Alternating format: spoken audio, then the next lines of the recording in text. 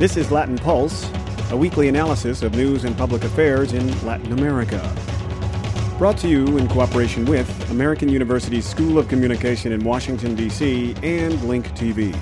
And now here's host Rick Rockwell. Bienvenidos and welcome to Latin Pulse. This week, freshly back from Caracas, we return to our Washington, D.C. studios where we'll conclude our series of programs examining the current state of politics in Venezuela. We'll have two diverging views, but first, Megan Eckhamel joins us. She has our weekly review of news from around Latin America.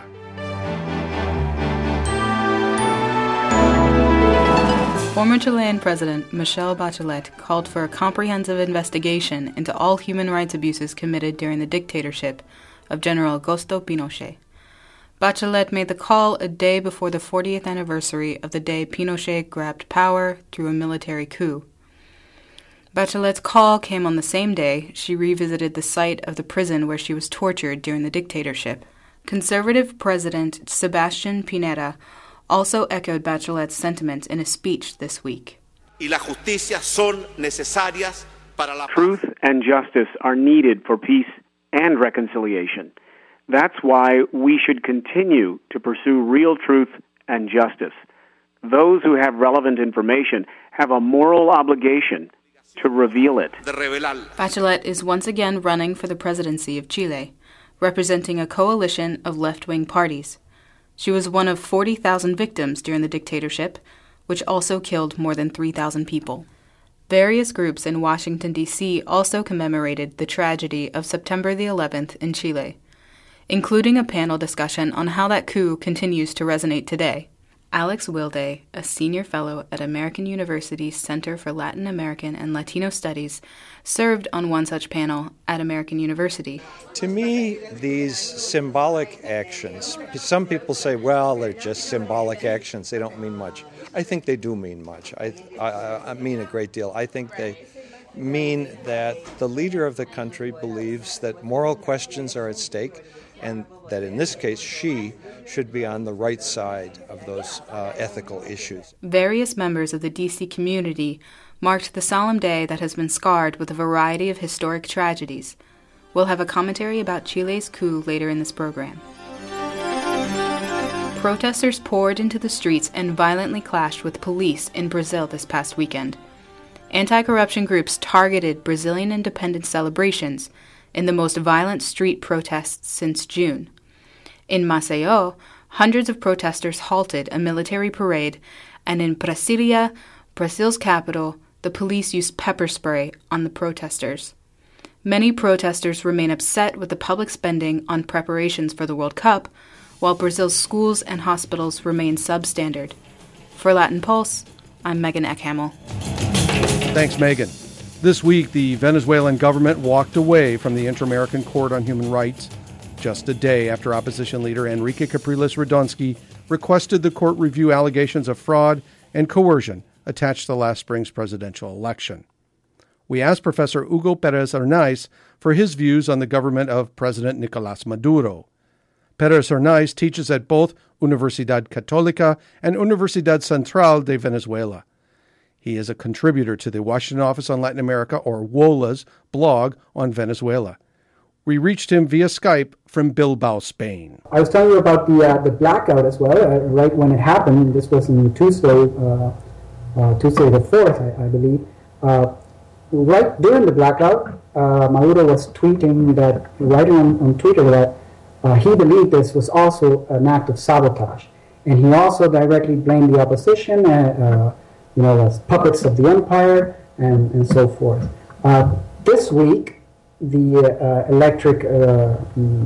energy minister, his name is Jesse Chacon, came out with the first results of the first investigations on the issue and said that, yes, in fact, he believed that there was sabotage and that one of the towers of the main line, transmission line of the Venezuelan electric system had been sabotaged. Some net that was covering trash that was nearby became loose on purpose and hit the tower, and this is what caused the blackout. What are your opinions about these accusations? events in Venezuela have been going on for a long time. Chavez was a big addict as well of conspiracy theorizing. But my opinion is that it's not working that well for Maduro. I think there's already a proof of this in the April elections. If you look at Maduro's campaign leading up to April 14, it was also full of conspiracy theories, accusations of sabotage against the opposition. I guess this obviously didn't work. But he's continued, and the conspiracy rhetoric has been on the increase since the April 14 election. I think Maduro is very sincere about this. He actually believes that there are sabotaging records around wrecking the economy, wrecking the electrical system, and wrecking the oil industry. And he just continues with this rhetoric. This is something that I think when you get into this type of rhetoric, it's very hard to get out of. And you need a lot of charisma to make people believe in these kind of things. And I think Chavez had it, but I don't think Maduro is so good at it. The problem with this is, I mean, there are no hard numbers in public opinion polls of people, how many people actually believe in these things. How many people believe that Amar was sabotage, or how many people believe, for example, that Chavez died of an inoculated cancer, or things like this. So it's hard to tell if this is having the impact that the government would probably wish. The only numbers I've seen was, I think it was a month ago, IVAD came out with a poll in July, and it stated that around 70% of the respondents blame the government for the electrical crisis, and only 3.2% of the respondents blame saboteurs. So that gives you an idea that this is not really, I don't think it's a very good idea right now for Maduro to be using these kinds of rhetoric. In our travels last week in Venezuela, granted we were not traveling with anyone outside of what I would call the middle class, but there was a great sense of frustration there in what I heard from people about long lines in grocery stores, problems with power blackouts and electricity, and just a sense that the country was not being managed well. You travel back and forth between Spain and Venezuela, so you're not there daily, but what is your sense of how people feel about the government? Yeah, there's a lot of frustration, of course, and as you mentioned, this is also a class issue. The middle classes are very, very frustrated with the economic situation. Again, Maduro is attributing this to an economic war that is being waged against Venezuela by the U.S. basically. I don't know if you read, but just 2 days ago, he again said that Washington was basically planning the total collapse of the Venezuelan economy by October. So, yes, people are very frustrated. I mean, to switch topics a bit, this past week that you had a co-authored piece in the Washington office on Latin America, WOLA's blog, about the presence of the military in Venezuelan life and the presence of these new militias that the Maduro government is sponsoring and promoting. Can you tell us a little bit about the thrust of your concerns there? The piece was not actually about the militias. It's more about the ideas more about the military and the use of the military in citizen security, which is a big concern right now. There's always been a debate in Venezuela, even before Chavez, about the right, the policing issues. If the right approach is a military sort of mano dura approach to crime, or the right approach is a civil trained professional police. And this has been a debate in Venezuela for a long time. in all over Latin America, most recently in Central America, right? And in Venezuela, during the Chavez years, there was a lot of progress in the institution of a civilian police project that was linked to the UNES, to the University of Security that Chavez founded, and to the new Bolivarian police, which was supposed to be a professional police, a well-trained police, respectful of human rights and so forth. Maduro seems to have, I don't know if that's the right word, it seems to have backtracked from that a bit. And he, in April, right after he won the elections, he announced that he was instituting a new security plan called Plan Patria Segura. And the big issue about this plan is that he was going to put the military again on the streets. By military, I mean the National Guard, which is a militarized force in Venezuela, and the army, to deal with, basic citizen security. This was protested by most human rights organizations and international, it made headlines around the world. And most most experts warned that this would probably cause abuses of human rights and it would be a problem. What we tried to do in that piece is actually document some of these abuses that have actually happened since April. There have been some notable cases that have been, particularly gruesome, and the thrust of the piece is to claim that actually, yes, those warnings were warranted, and putting military on the street doesn't seem a good idea. Has there been any reduction in the crime rate because of that? It's hard to tell. The government claims that it has.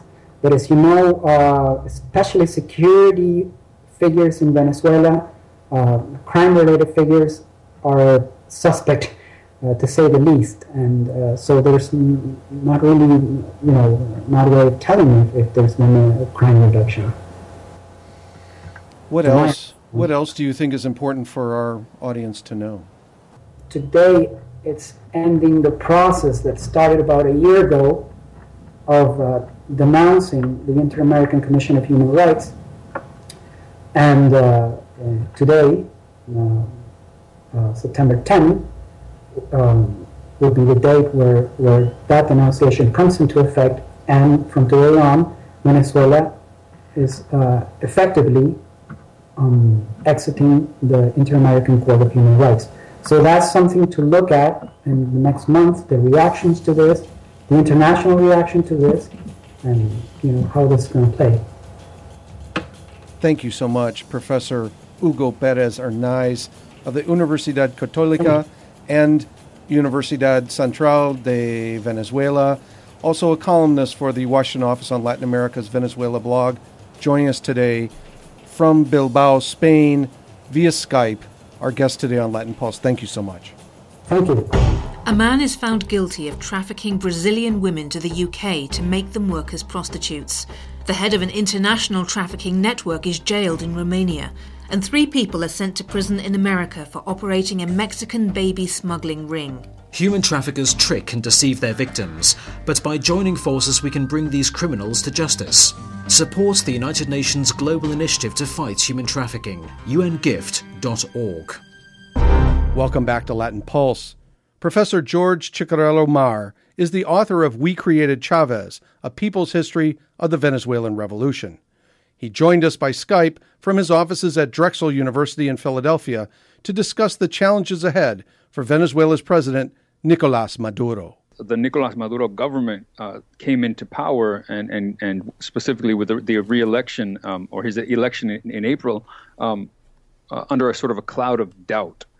He had been interim president since the death of Chavez and was elected as Chavez's handpicked electoral successor in April, and yet the opposition that had been the opposition to Chavez, the anti-Chavista opposition, very quickly sought to maneuver in a way that allowed their opposition to Maduro to take the form of really just questioning the election and refusing to recognize what was a surprisingly tight election.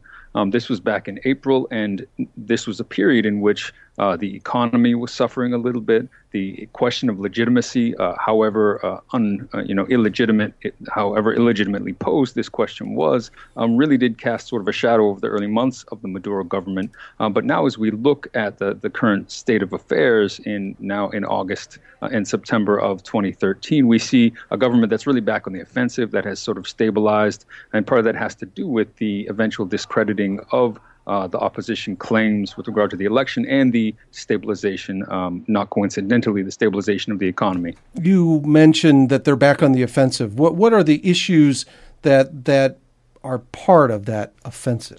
Well, for a couple of months, the Maduro government was really playing defense, and what that meant was striking a conciliatory tone with elements of the opposition and even with very, very large capitalist interests, including the largest corporation in Venezuela. The reason that was done was partly because, as I mentioned, the political and the economic instability were tied to each other because capitalist corporations in Venezuela have the capacity to completely impact the availability of goods, for example, and thereby the inflation rate. And so Maduro had made some moves toward conciliatory meetings with large corporations in an effort to stabilize the food supply, and was very sharply critiqued for doing so by his base. But now that the economy has stabilized and now that the political question has been more resolved, we've seen sort of a more radical turn. Maduro recently stated that the central objective of his government is to reinforce and to develop what has been called the communal state in Venezuela, sort of the unrealized dream and aspiration of Hugo Chavez to build a communal self-governing state that stands beside and eventually displaces entirely the existing sort of bureaucratic petrostate structure. I want to get back to the question of his relationship with his base, but you mentioned the largest corporation in Venezuela. Would that be Polar, or would it be another corporation? And what characterizes then the relationship between Polar and the government? Well, for a moment, it looked as though there was going to be a much more friendly relationship, a collaborative relationship. But, and again, this was certainly what Nicolas Maduro's social movement base, the sort of radical grassroots of the Chavista movement, they protested this when it happened. But I think from a more strategic perspective, the argument could be made that it was really it was a way of doing what Chavez himself always did very, very successfully, which was to neutralize some opponents while training his sights on others. To put aside some opposition elements, whether it be in the media or in the private sector, so that he could really dispense more quickly with the central opposition that he was facing at the time. And the argument could be made that this is what Maduro was doing, and the hope would be that this shift back toward an emphasis on the communal state indicates that the Maduro government is going to at least attempt to be a more radical or an equally radical one. Let's talk then about the base and how radical the base is. Many people criticized President Maduro after the election, saying that he wasn't demonstrating signs, and you've mentioned them, of why, that he could control socialism the same way that his predecessor Hugo Chavez could, that the various elements of socialism in Venezuela might be beyond him, and that there might be other political actors, like the head of the National Assembly, who might be opposing him behind closed doors. What do you think about those criticisms, and do you have insights along those lines? Sure. I think I like to insist, and it's important to insist, that this Bolivarian revolution going on in Venezuela was never really about Chavez as an individual, but at the same time we need to recognize, and it's kind of difficult to express this to people who have not experienced it in Venezuela, just the brute power that was the personality of Hugo Chavez. And this was something that Maduro did not have and no one expected him to have. And it's not simply a question of personality, it's also a question of historical legitimacy, of Chavez being really this figure who was drawing together and unifying the movement. As you might expect then, when Chavez died and Maduro came to power, there was this tendency within the Chavista movement for grievances to be aired in some ways more forcefully. for worries to be expressed about the direction of the process, and for, of course, behind the scenes maneuvering to be taking place in terms of who will actually be the successor in the long run. And this especially was aggravated, and a lot of these tendencies, natural tendencies, were exacerbated precisely by the fact that Maduro very nearly lost the election in April. And this was an astounding result because Chavez had won by nearly 12% last October against the very same candidate. So you had at that moment this tendency for people to be more critical, to openly wonder whether or not Maduro was going to be, to have what it took to be Chavez's successor, and others to maneuver into that position. I think the internal tension between Maduro and Diosdado Cabello, the head of the National Assembly, is in some ways overstated because Diosdado Cabello will not and is not going to be willing to make open moves against someone that Chavez was very clear he wanted as his successor. But between the lines, it's perfectly clear, and everyone knows this, that Cabello represents a more moderate and conservative element of the Bolivarian process. And so a lot of the grassroots simply do not trust him and would be worried about his role in a future government. Could we say the same thing restrains the military as a political force in Venezuela? Chavez, being from the military, always seemed to understand most of that institution. We could not say the same thing about Maduro. So obviously the military holds a lot of power in Venezuela, does it not? It's got certain amounts of power. The military is not, we should be clear, it's not the kind of military that maybe we picture in Latin America, in sort of Chile and Argentina, in these ferocious dictatorships where the military was really the governing force of society. The military in Venezuela has always been in some ways more progressive slightly, and also certainly less willing to participate directly in politics than a lot of those countries. Now, what Chavez was able to do by virtue of his personality was to take positions and to push politics that the military would normally bridle at and resist. And yet he had a way of communicating this and pushing and pressing the radicalization of even the military itself, which is a major part of this process. I would say that on the one hand, it's clear that Maduro is no Chavez, and a major source of Chavez's vast authority, if you want to put it that way, was actually non-institutional. It was the fact that Chavez could use a bully pulpit because of the person that he was, because of the authority, the sort of extra institutional authority that he had in the ability to call millions and millions of people to the street, to then serve as a legitimate base for the demand for some kind of social transformation. We should bear in mind that, again, Nicolas Maduro hardly won this election in April, and that according to the Bolivarian constitution in Venezuela, actually, the opposition can attempt to recall him in 3 years. And I think the expectation is that will probably be something that the opposition attempts to do after 3 years pass. Even if it does not come forth in that way, there's a serious question as to whether or not Nicolas Maduro will be the candidate running 6 years from now to continue this Chavista process, or whether there will be an internal struggle to develop a different alternative candidacy. And you already see some of these internal tensions with the question of the regional elections coming up in December, where there was a hope for primaries to determine the candidacies, and in the end there were no primaries. A lot of candidates were named. Some of these have been embraced by the grassroots, and some have been roundly rejected and alternative candidates put forward. What would your prediction be about those tensions going forward?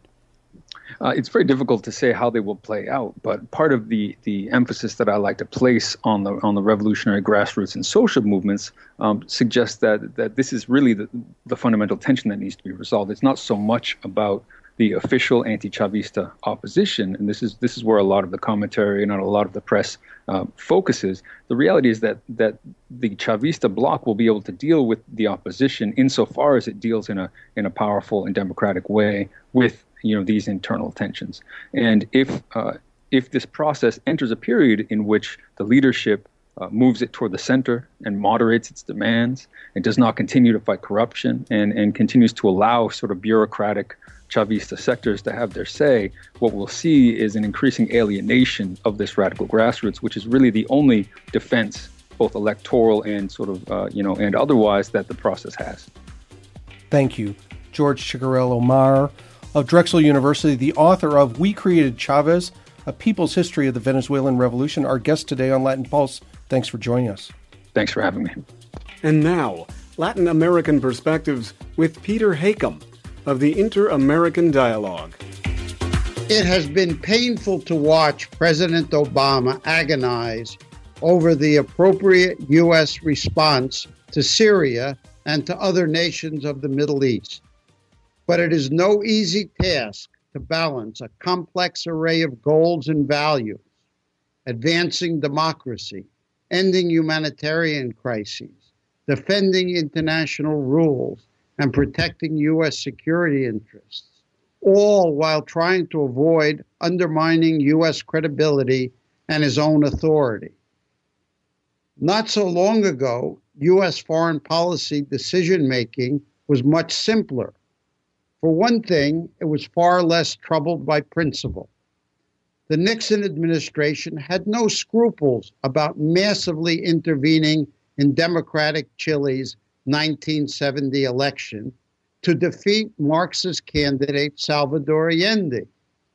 Washington financed President Allende's opponents and media smear campaigns, openly bought congressional votes when the election ended up in the legislature, and did all it could to provoke the military's involvement.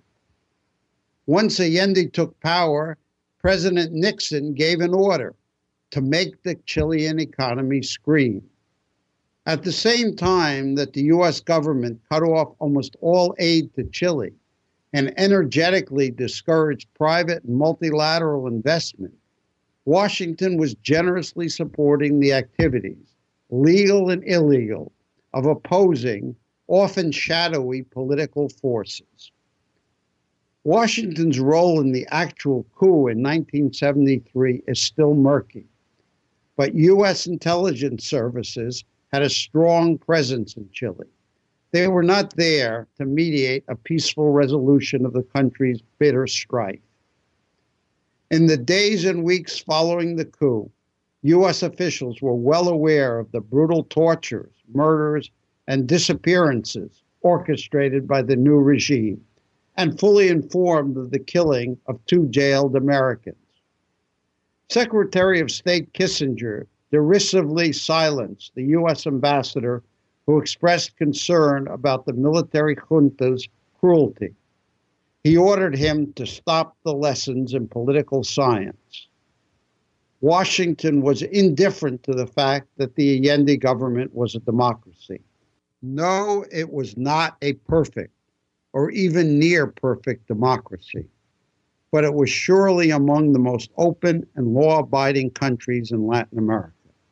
It was a dozen years later, with President Reagan in the White House, that the United States recognized the hypocrisy of claiming to wage war in Central America in order to promote democracy, while at the same time ignoring General Pinochet's continuing brutal repression, and thankfully started to support a transition to civilian rule in Chile. From Nixon to Obama, the U.S., along with Chile, has made some progress in the past 40 years. Peter Hakam's opinions are his own and not the official opinions of this program. If you'd like to respond to his Latin American Perspectives commentary or any part of this program, you may contact us. You may leave us a message online via SoundCloud, or you may write us via email. You can find us at latinpulse@gmx.com. That's Latin Pulse, all one word, at gmx.com. Latin Pulse is available in various locations on the web, including iTunes, Facebook, and MusicIQ. To see the Latin Pulse archives of video programs on Latin America, you can check out Link TV's website, www.linktv, all one word, .org, and then /Latin Pulse, also all one word. That's www.linktv.org /Latin Pulse. Thanks for joining us this week on Latin Pulse. For our entire team, associate producer Megan Eckhamel and announcer Victor Kilo, I'm Rick Rockwell. Escúchenos otra vez. Gracias por su tiempo. Latin Pulse is produced in Washington, D.C. at American University's School of Communication and with the support of Link TV. Theme music provided by Link TV and additional music from Canary Productions and Bath Time Music Publishing. This program is copyright 2013, Las Rocas Productions.